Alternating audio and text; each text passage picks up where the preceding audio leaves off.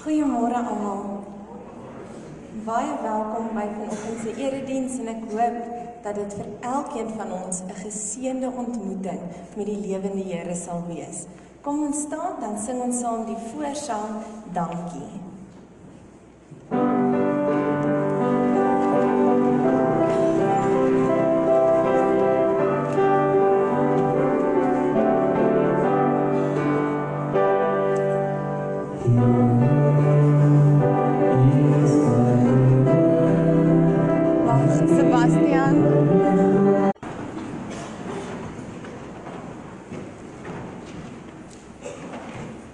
Ons vier vandag saam die nagmaal in hierdie erediens en ek herinner julle net daaraan dat enige iemand wie in Jesus Christus glo, die nagmaal saam mag gebruik, al is jy nie deel van hierdie gemeente nie. Dit is dan my grootste voorreg om vir Max Bonthuis aan julle voor te stel en ook haar dogter Kirsty. Sy staan in diens, hulle staan in diens van die Koning van die Heelal, deur die organisasie met die naam Serving in Missions. En hulle werk in Senegal in Wes-Afrika en ons is so bevoorreg om vanoggend 'n klein kykie te kry op die wonderlike werk wat hulle daar vir die Here doen. So baie dankie dat julle hier is. Dankie vir julle tyd en moeite. Ek weet ook met die video wat julle vir ons gaan speel, dat hulle spesiaal vir ons verkort het. Ek waardeer dit regtig baie en ons sien uit om te hoor wat julle vir ons wil sê. Thank you, Elise. Can you hear me?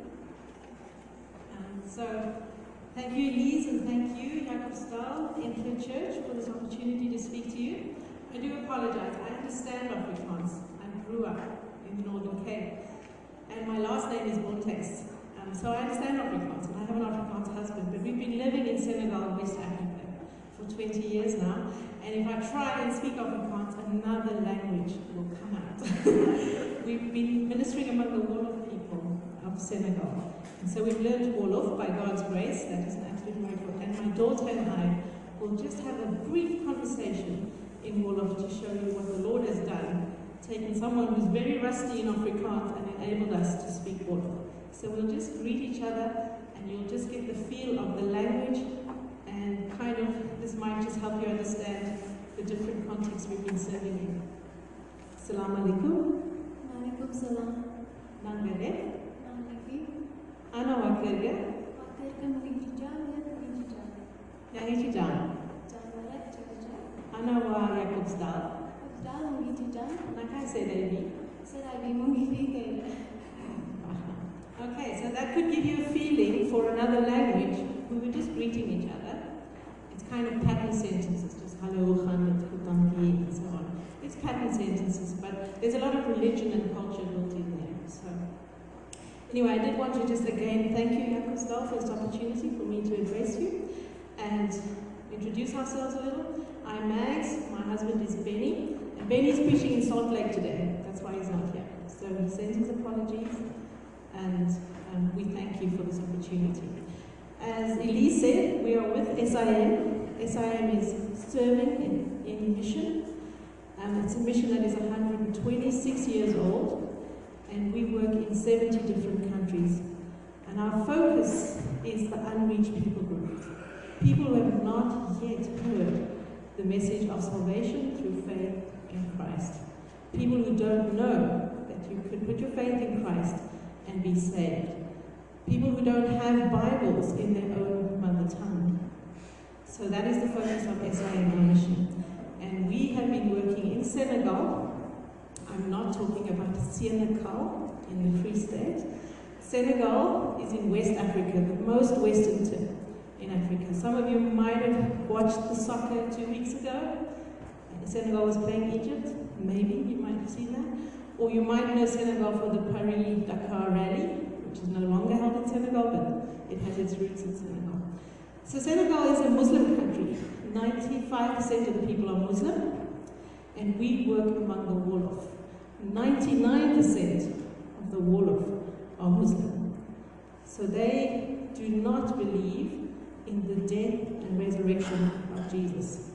We will be celebrating a very important event later as we take communion together, as we declare the death and resurrection of Christ, but they do not believe in him. And it has been our privilege to take this message of salvation through the death and resurrection of Jesus to the Muslim world.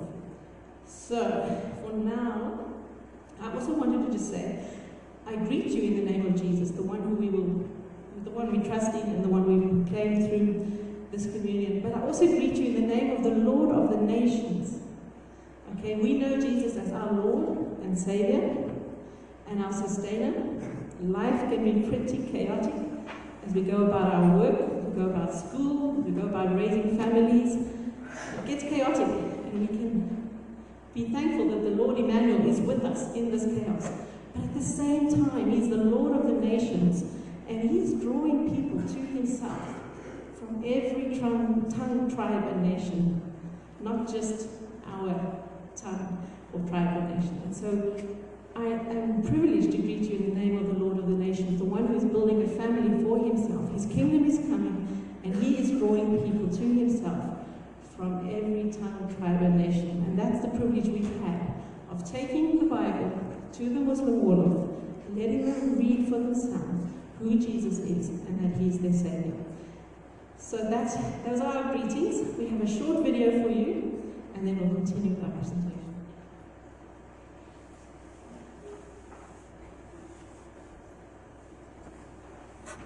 Amen.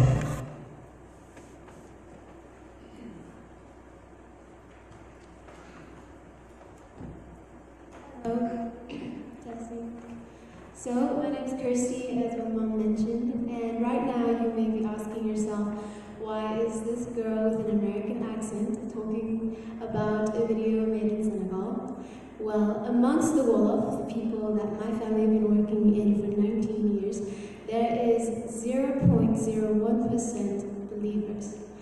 This number, though strikingly small, is significant though, and we would just like to thank you from the bottom of our hearts, because it is because of your support that my family has been able to live there, your support in prayer and your support financially. So thank you so much for coming alongside us in prayer and support, and we will always be grateful because those believers are still there. So please continue to pray for them and continue to keep them in your thoughts, because it is incredibly hard being only 1%, 0.01% of the population. So thank you again for coming alongside us as the body of Christ. So I'd also just like to echo that thank you. Because of you, we have the privilege of taking God's word to the Wolof. SIM Senegal has been involved in translating in the scriptures into Wolof. The whole Bible is not yet available in Wolof. We have the New Testament and portions of the Old Testament, and SIM has developed a beautiful phone app for people to have the scriptures on their phones, not only in Roman script, but also in Arabic script, and not only in script, but audio as well. And this has been a very effective tool, because as you might know, Muslims are very close to the gospel, and seekers actually have to search the Lord in secret, and believers have to be discipled in secret. Persecution is very real. It's a very different kind of persecution in Senegal. So just continue to pray for our work in Senegal, that God's word would go out. We know it is powerful and it can save people, but getting it out is really hard. And we have various ministries in Senegal. We're 18 missionaries, a small team. My husband is the director of SIM Senegal, and we have various platform ministries.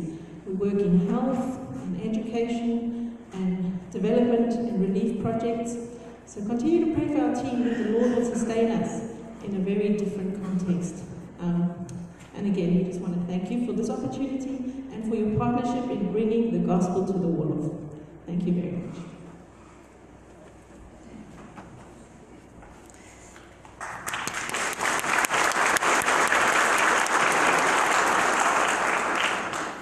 Thank you so much for sharing that with us. And yes, I think ons as 'n gemeente onderneem regtig om julle ook te ondersteun met ons gebede. Kom ons onthou wat ons gehoor het vandag.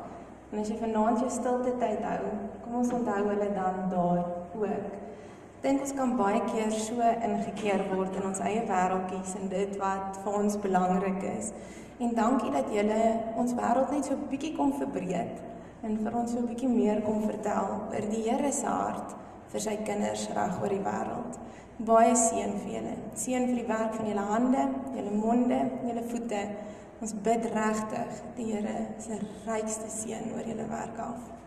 Kom ons staan, dan sing ons saam die 334, ons sing saam vers 1, 2 en vers 4.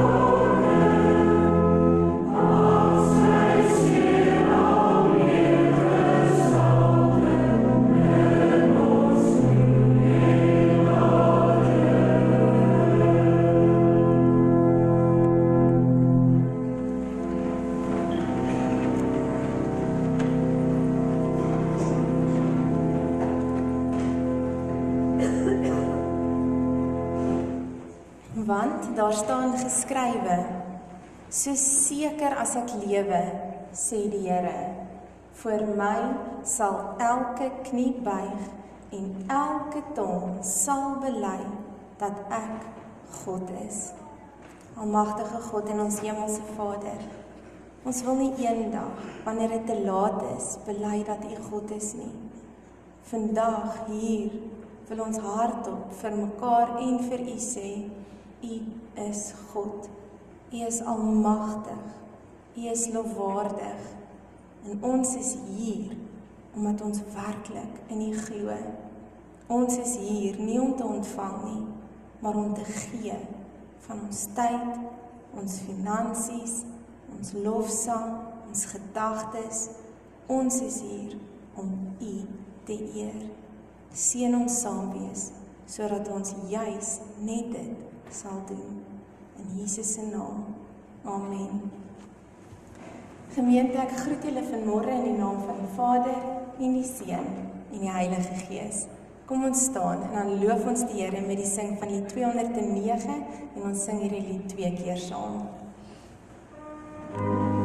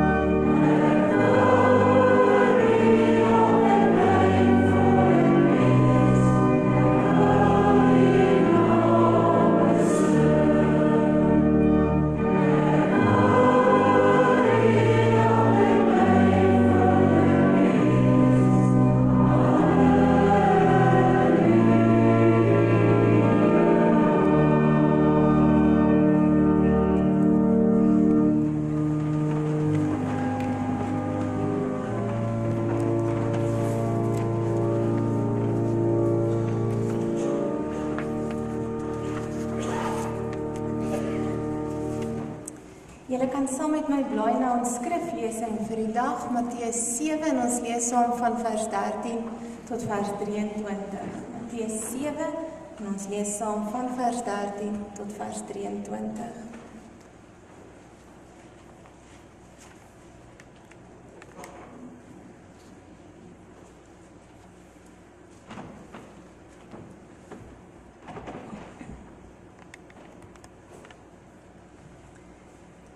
Kom ons lei die oë en bid ons saam.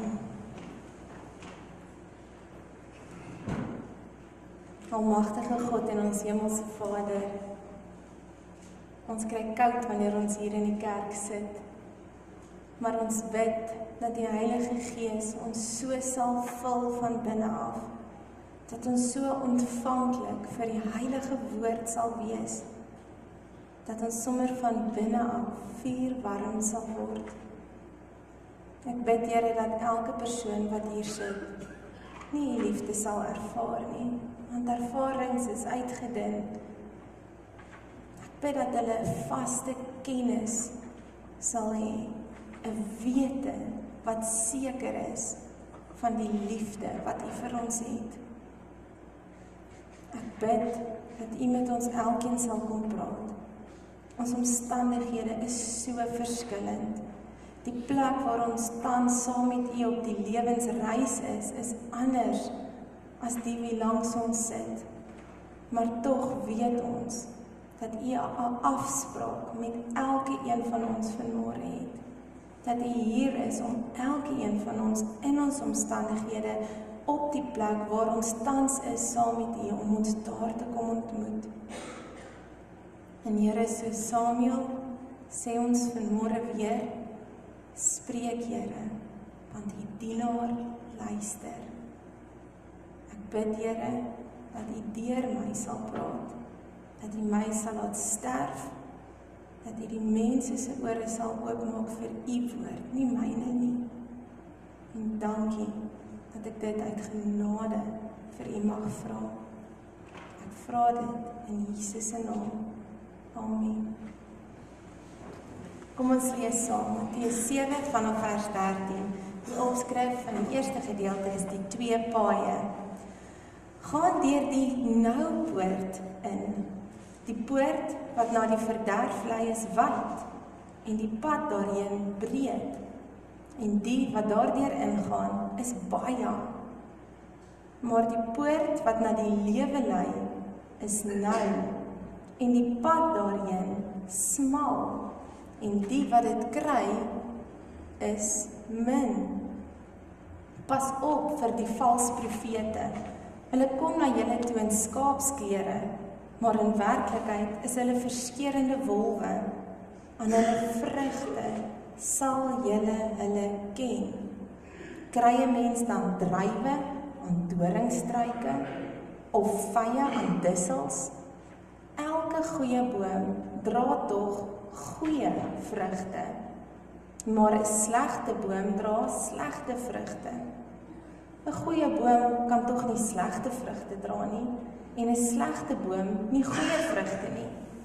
Elke boom wat nie goeie vrugte dra nie, word uitgekap en in die vuur gegooi. So sal julle die valse profete dan aan hulle vrugte ken. Nie elkeen wat vir my sê, Here, Here, sal in die koninkryk van die hemel ingaan nie, maar net hy wat die wil doen van my Vader wat in die hemel is. Baie sal daardie dag vir my sê, Here, Here, het ons dan nie in U naam gepreek nie, deur U naam duiwels uitgedryf en deur U naam baie wonders gedoen nie? Dan sal ek openlik vir hulle sê, ek het julle nooit geken nie.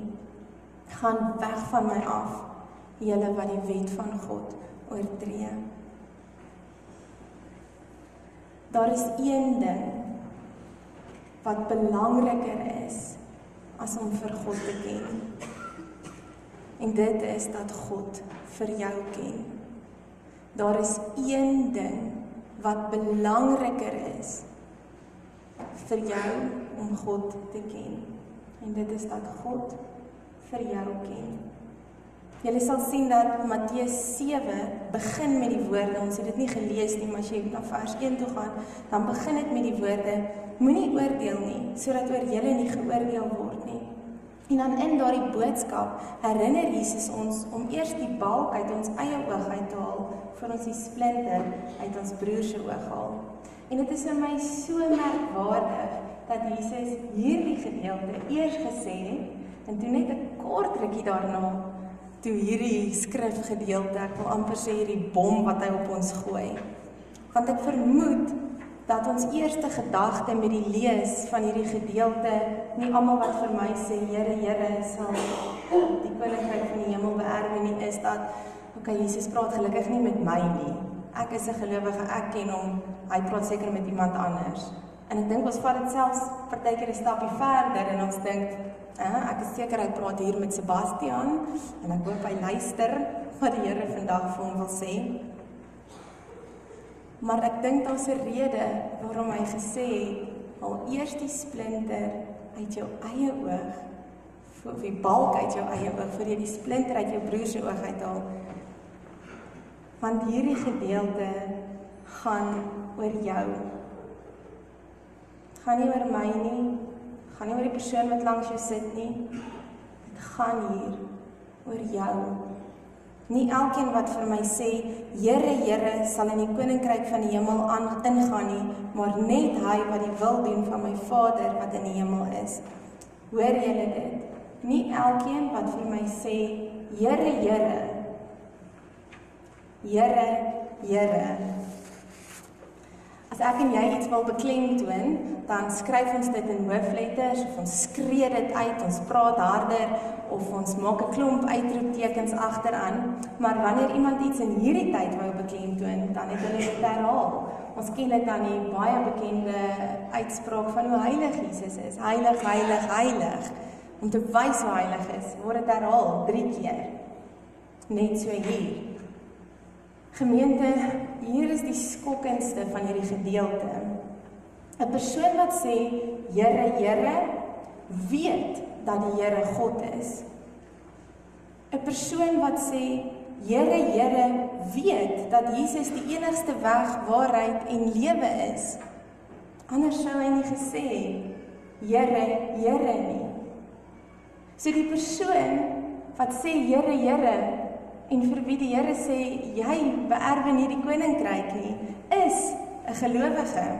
Dit is iemand wat weet dat Jesus verlosser is. So daarom is hierdie gedeelte, en ook oor die moenie oordeel nie, dink ek, ook vir jou. Jy wie bely dat Jesus God is, jy wie bely dat hy 'n verlosser is, en die enigste weg tot die ewige lewe. En daarom wil ek weer vir jou kom vra, my broek bewe, maar ek moet dit doen. Vergeet nou van jou vriend, vergeet van jou familielid, vergeet van my, vergeet van jou broer met sy splinter, en luister nou, vandag, vir jouself. Ek dink Jesus kom vra vir ons uit hierdie teksgedeelte, ken God jou? Vandag vra hy nie vir ons, of ons hom ken nie. Die teksgedeelte vra nie vandag vir ons, sê jy Here, Here nie. Die teks vra vir jou, ken God vir jou? Vandag vra die teks nie vir ons, ken jy vir Jesus nie, ken Jesus vir jou? Want as hy jou nie ken nie, dan gaan jy nie in die koninkryk van die hemel ingaan nie. En ek het so 'n bietjie deur my preke gelees in die verlede, en ek kon maar net my kop vir myself skud, want ek gebruik hierdie mooi woorde om so bietjie te verbloem wat ek eintlik sê. So kom ek sê nou vandag, hard en duidelik en kras en reguit. As God jou nie ken nie, gaan jy hel toe. Dis wat hier staan. As God jou nie ken nie, gaan jy hel toe. En ek hoor nou amper wat sommige van julle dink, maar Elise, jy het dan gesê, ek hoef net te glo, dan is ek gered. Jy is die een wat gesê het, aanvaar net die Here as jou verlosser, en ontmoet hom, dan kan jy weet dat jy hemel toe gaan. En hoor my vanmôre as ek sê, ek staan daarby. Ons word gered op grond van genade, deur geloof in ons Here Jesus Christus. Hierdie redding kom nie uit onsself nie. Geen daad wat ons doen, kan vir ons die ewige lewe beerwe nie. Van die beste daad wat ek en jy doen, sal in elk geval nie goed genoeg wees, om ons in die hemel te kry nie. So ons kan nie op ons dade staat maak nie. Die enigste een wat goed genoeg is om ons te red, is Jesus Christus en sy kosbare bloed. Maar ek wil dit vir julle verduidelik, soos Paul Washer dit in een van sy preke verduidelik het. Sê nou maar, ek het vanoggend laat by die erediens aangekom, en ek hardloop in die konsistorie in, en die kerkraad berus by my en sê, Elise, jy kan nie laat vir die erediens kom nie. Dis 'n nagmaals erediens, en nou kom jy 15 minute hier aan. Ons wag vir jou.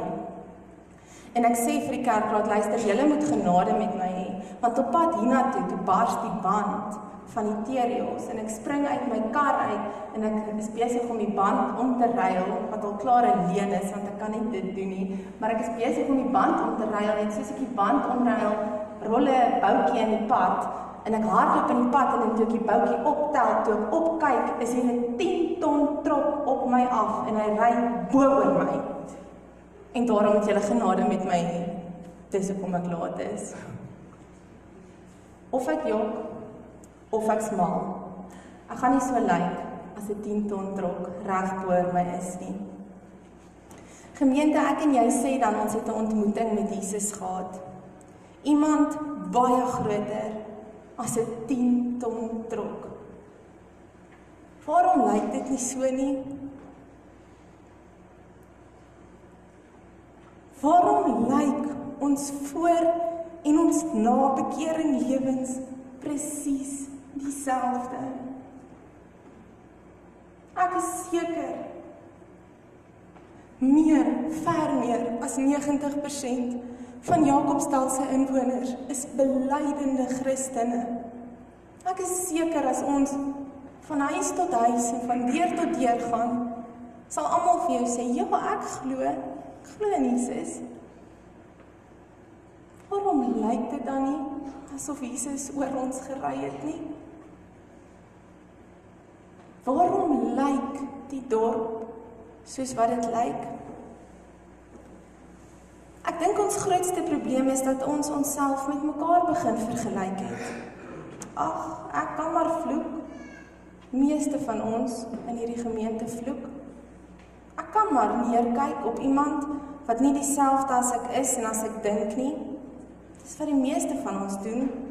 Ons is 'n bietjie beter, want ons het so 'n bietjie meer. Ek is so 'n bietjie slimmer. Ek mag maar hierdie SMS of Facebook boodskap aanstuur vir hierdie persoon. Ek mag maar sis of so optree. Almal doen dit. Almal in hierdie gemeente doen dit. Elise doen dit, sy dominee en sy doen dit. Ons leef al in die 21ste eeu. Wie's nog so oudtyd? Wie doen nog hierdie oudtydse dinge? Ek dink ons moet ophou om onsself met mekaar te vergelyk, want ek dink nie ons tree meer op soos ons moet optree nie. Miskien moet ons eerder teruggaan na die skrif toe en onsself met die skrif vergelyk. Miskien is dit tyd dat ons ophou doen wat die wêreld doen. Almal doen dit, so kom ek doen dit. En teruggaan na God se woord. Wat wil hy hê moet ek doen? Hoe wil hy hê moet ek praat?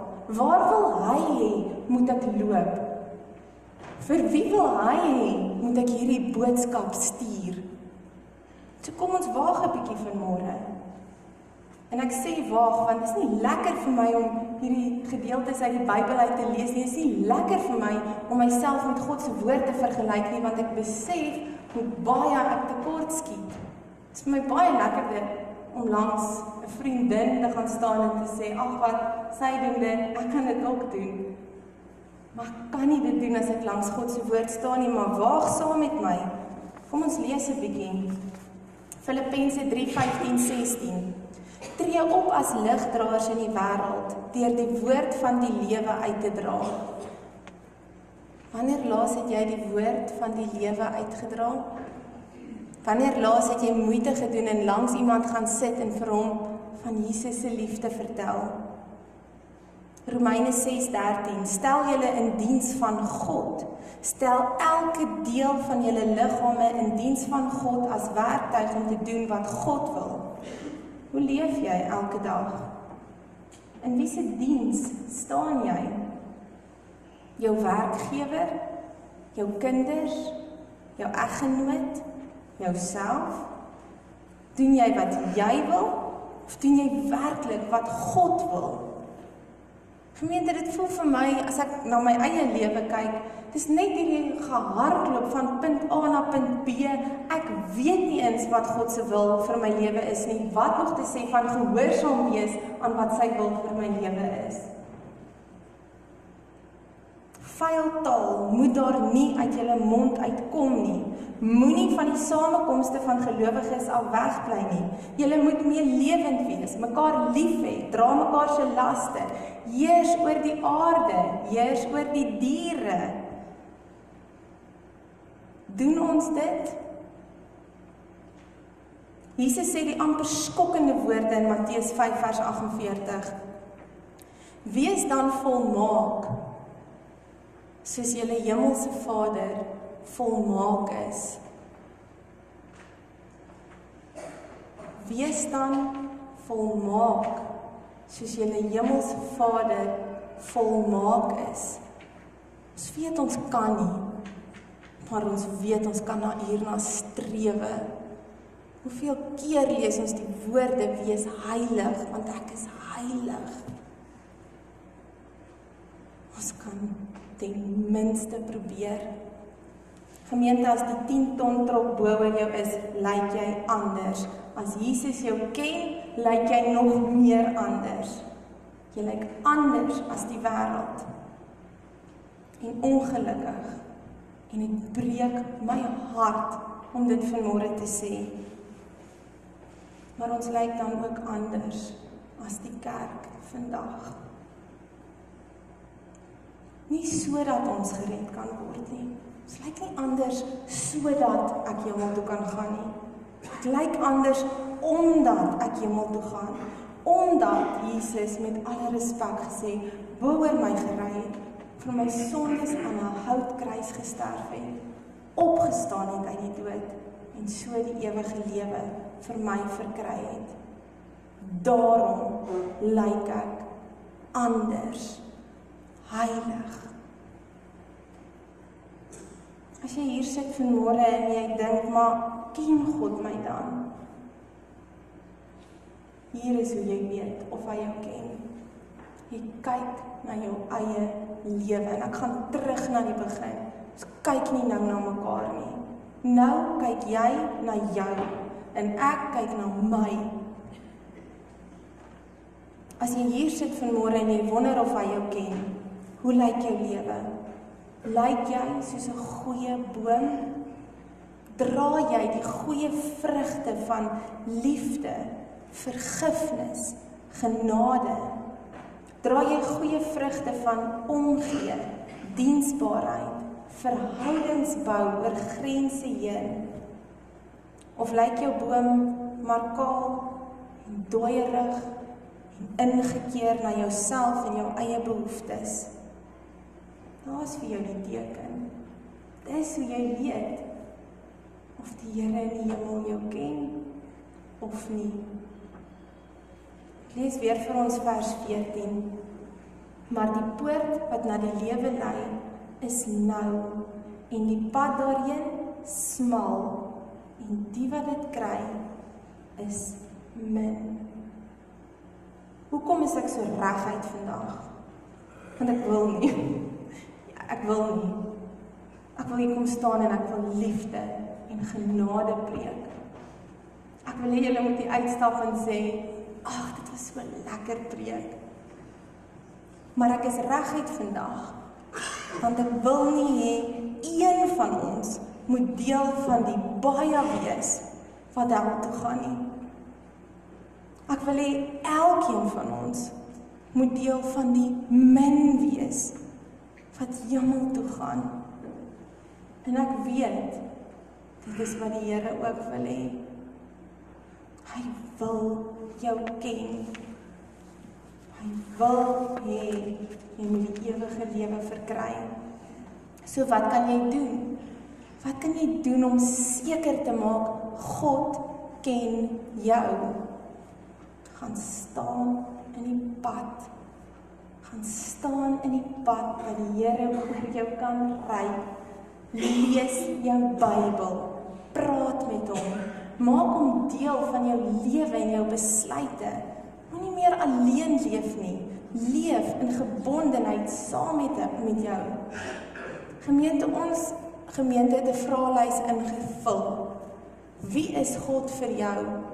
'n Vraelyste het teruggekom en ons het almal gesê, hy is die belangrikste werklikheid van my bestaan. Ek glo dit van ons in ons belydenis.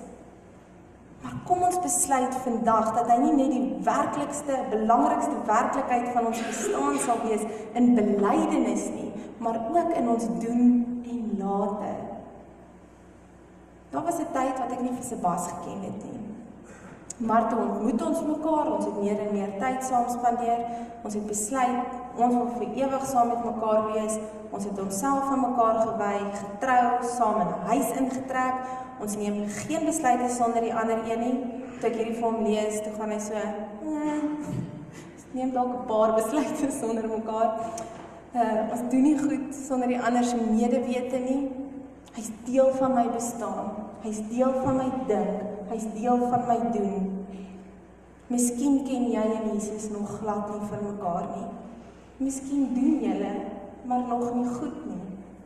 Miskien ken julle mekaar baie goed. Maar vanoggend het ons weer die geleentheid om onsself aan hom toe te wy. Kom ons nooi hom in ons huis en in ons lewens in. Moenie besluite sonder hom neem nie. Soek hom in alles. Lees oor hom. Luister na hom. Praat met hom. Maak tyd vir hom soos wat jy tyd vir jou aardse persone maak. Hoe meer tyd jy saam met God spandeer, net soos enige ander persoon, hoe beter sal jy hom leer ken en hoe beter sal hy vir jou leer ken. Ek weet die lewe is besig. Ek weet daar is finansiële druk op almal. Maar soms moet ons ophou met die lekker dinge. Soms moet ons ophou met die belangrike dinge, sodat ons plek kan maak vir die lekkerste en die belangrikste dinge.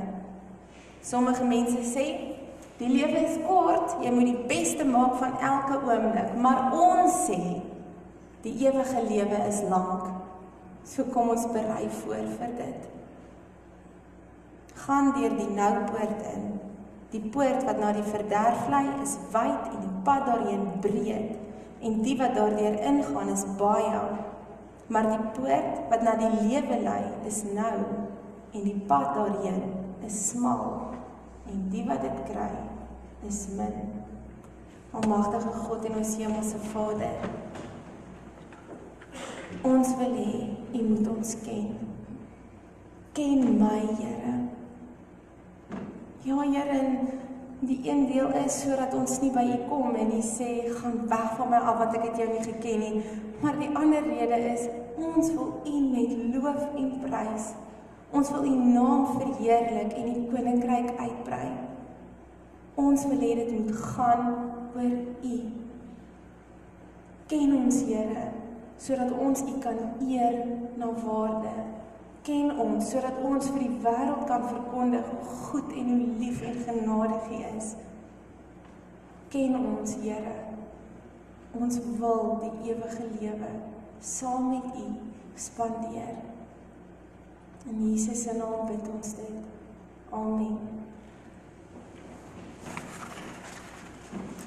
Ek gaan nou vir ons die formulier vir die bediening van die nagmaal lees en ek weet wat gebeur. Ek dink as die dominees die woord formulier sê, dan gaan mense oor 'n bietjie toe.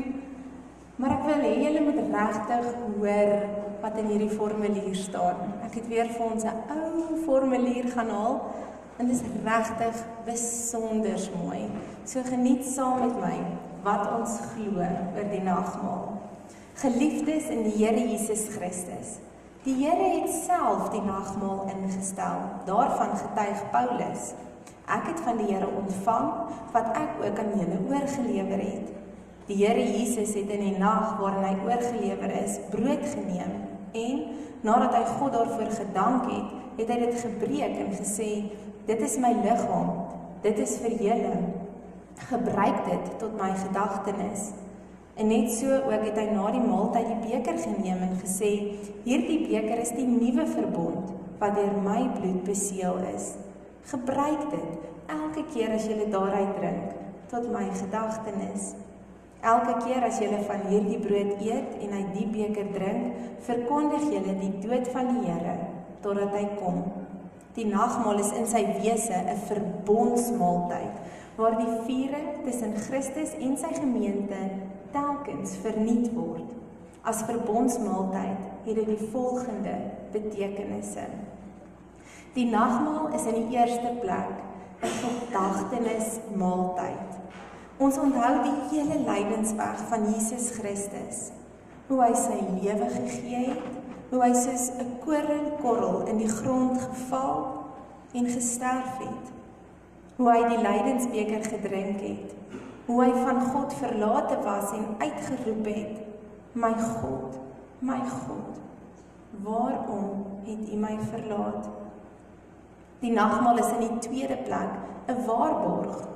So seker as vir elkeen hierdie brood voor sy oë gebreek word en hierdie beker aan hom gegee word en ons dit met die mond eet en drink, so seker het ons deel aan Christus, aan sy sterwe en sy opstanding.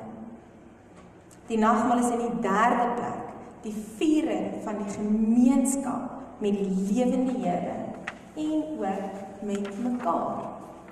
Die nagmaal is in die vierde plek 'n verkondiging van ons toekomsverwagting. Ons verlang na Christus se wederkoms. Die nagmaal is in die vyfde plek 'n vreugdefees. Al spreek die tekens van die lyding en sterwe van Jesus Christus. Al spreek dit van sy kruis, sy bloed wat vergiet is en sy liggaam wat gebreek is, staan die nagmaalsviering nie in die teken van rou en droefheid nie, want ons sien uit met vreugde na die ewige lewe saam met hom. En uit dit alles blyk dit duidelik dat die nagmaal ten slotte 'n fees van dankbaarheid is. Die Heilige Gees verseker ons deur die tekens van brood en wyn van die heil wat ons in Christus deelagtig is. Om nou die volle seën van die nagmaal te kan ontvang, is dit nodig dat ons onsself voor die Here ondersoek. En ek glo dat julle nes ek regtig gekonfronteer is vanoggend met die dinge in ons lewe wat nie getuig dat Jesus ons ontmoet het nie. So nou het ons die geleentheid om vir die Here te sê, ek is jammer. Ek is jammer vir my baie sondes. Ek is jammer dat ek nie lyk soos iemand wat my lewe aan U gewy het nie. En dan kry ons ook die geleentheid in die stilgebed om jou lewe weer aan Hom te wy en sê vir die Here, verander my, ken my, want ek wil vir U ken.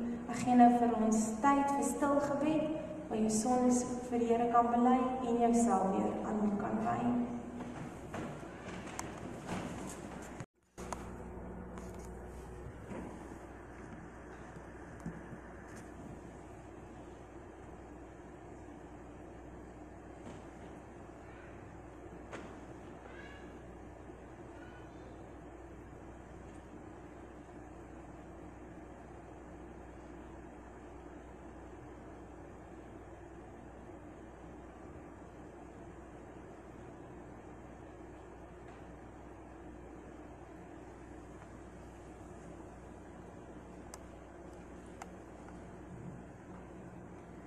Ons sondes is baie, Here.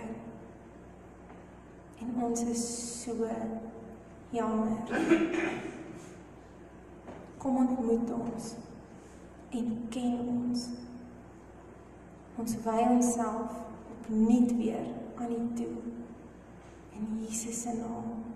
Amen. Ek vra nou dat die tafel vir die nagmaal gereed gemaak word.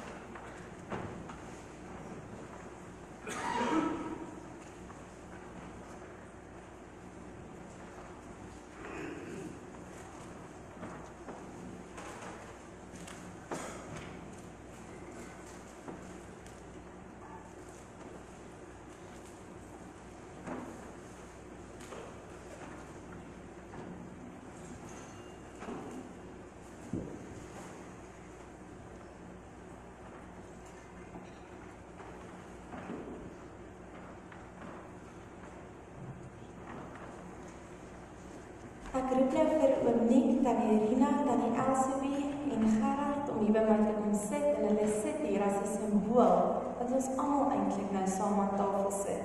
Terwyl hulle vorentoe kom, roep ek ook die persone na vore om die tekens te kom uitdeel. Terwyl die tekens uitgedeel word, gaan ons net so sit en lekker saam sing.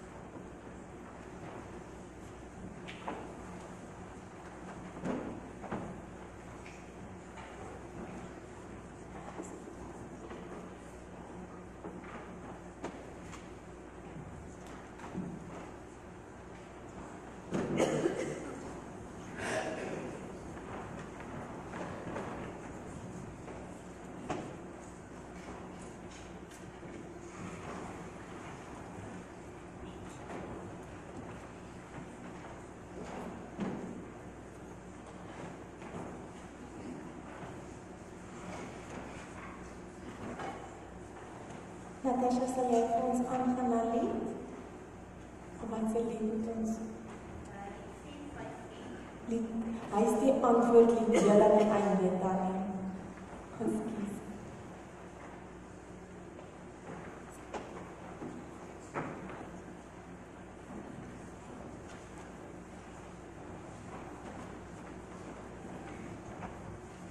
Thank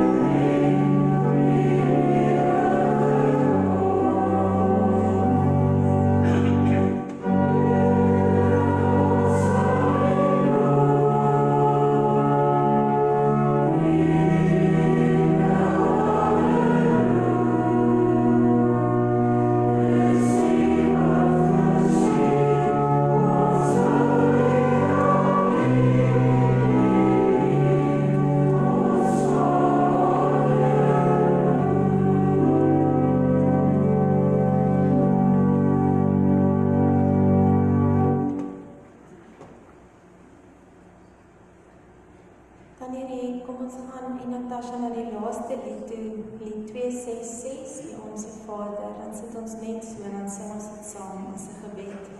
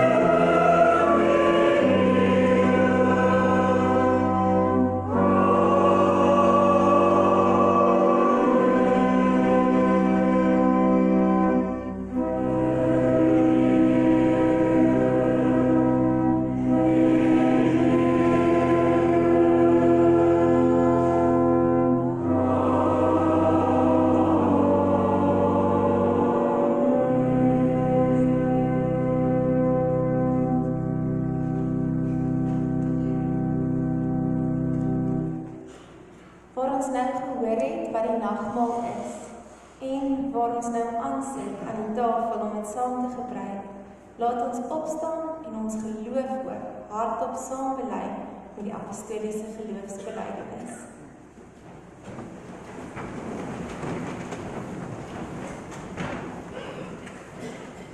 Ek glo in God die Vader, die Almagtige, die Skepper van die hemel en die aarde, en in Jesus Christus, sy eniggebore Seun, ons Here, wat ontvang is van die Heilige Gees, gebore is uit die Maagd Maria, wat gelei het onder Pontius Pilatus, gekruisig is, gesterf het en begrawe is, en ter helle neergedaal het, wat op die 3de dag weer opgestaan het uit die dode, wat opgevaar het na die hemel, en sit aan die regterhand van God, die Almagtige Vader, van waar hy sal kom te oordeel, die wat nog lewe en die wat reeds gesterf het.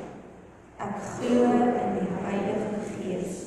Ek glo aan 'n heilige, algemene Christelike kerk, die gemeenskap van die heiliges, die vergifnis van sondes, die opstanding van die vlees en 'n ewige lewe.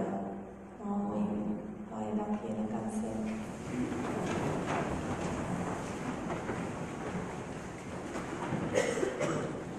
Almagtige God en ons hemelse Vader, ons dank U vandag vir Jesus Christus, wat met sy liggaam wat gekruisig is en bloed wat vergiet is, ons tot ewige lewe vandag weer kom voed en versterk.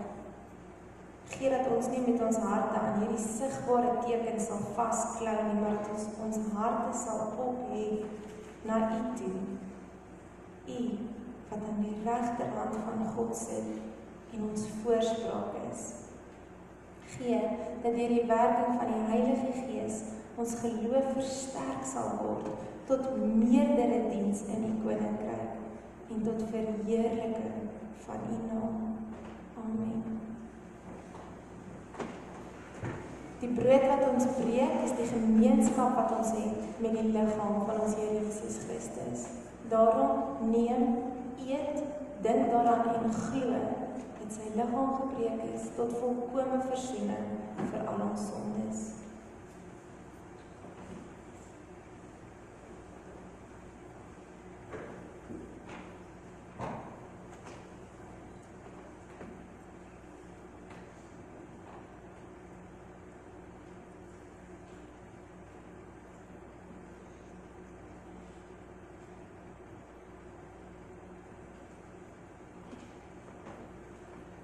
Die beker van danksegging is die gemeenskap wat ons het met die bloed van ons Here Jesus Christus.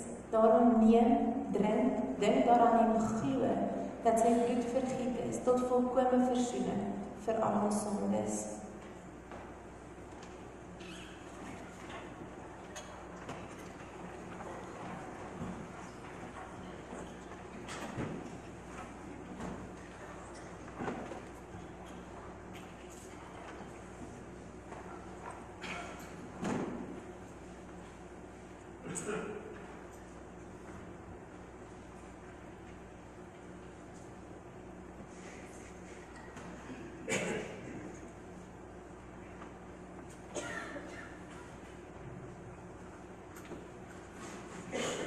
Enige iemand wat uit die beker wil drink, kan net jou hand opsteek.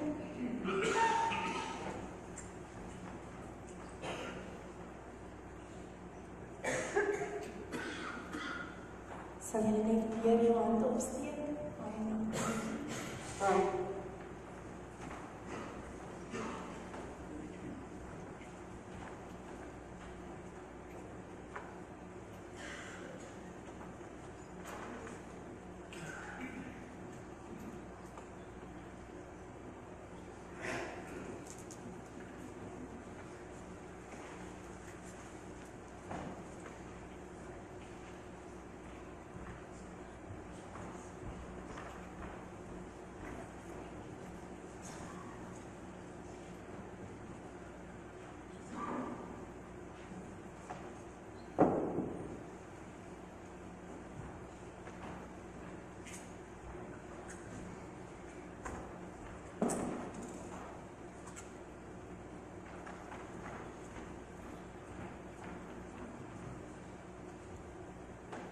Uit liefde vir ons het hy ons deur sy bloed absoluut van ons sondes verlos en ons sy koninkryk gemaak, priesters vir God sy Vader. Aan hom behoort al die liefde en al die eerlikheid en al die krag tot in alle ewigheid. Amen. Here, baie dankie dat ons nou versterk van hierdie erediens af kan wegloop, dat ons kan vreugde vind in dit wat U vir ons gedoen het en dat ons 'n lewe van dankbaarheid kan gaan leef. Ons loof U en ons prys U groot naam. Amen. Daar is nou geleentheid vir die dankoffers om opgeneem te word.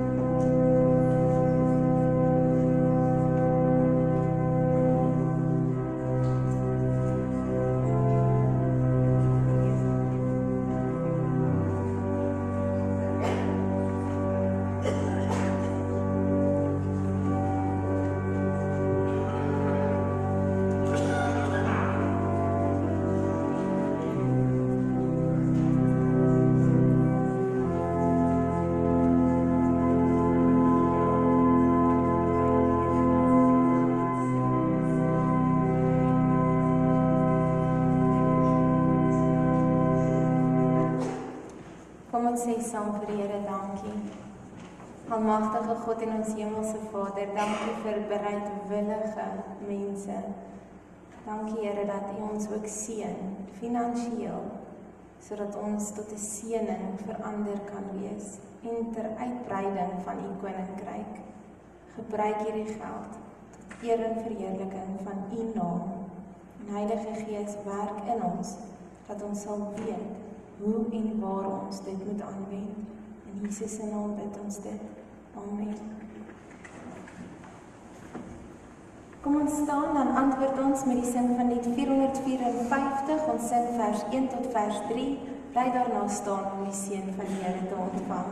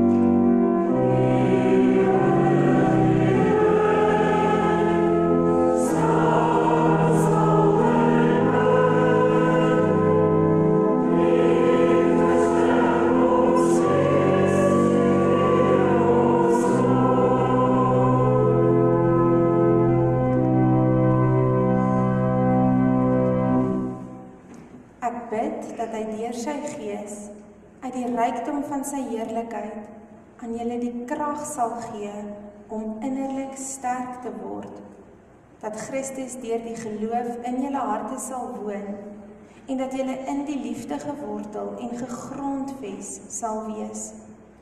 Mag julle in staat wees om saam met al die gelowiges te begryp hoe wyd en ver en hoog en diep die liefde van Christus strek. Mag julle sy liefde ken, liefde wat ons verstand te bowe gaan, en mag julle heeltemal vervul word met die volheid van God. Aan hom wat deur sy krag wat in ons werk, magtig is om oneindig meer te doen as wat ons bid of dink. Aan hom kom die eer toe in die kerk, deur ons verbondenheid met Christus Jesus, deur al die geslagte heen, tot in alle ewigheid.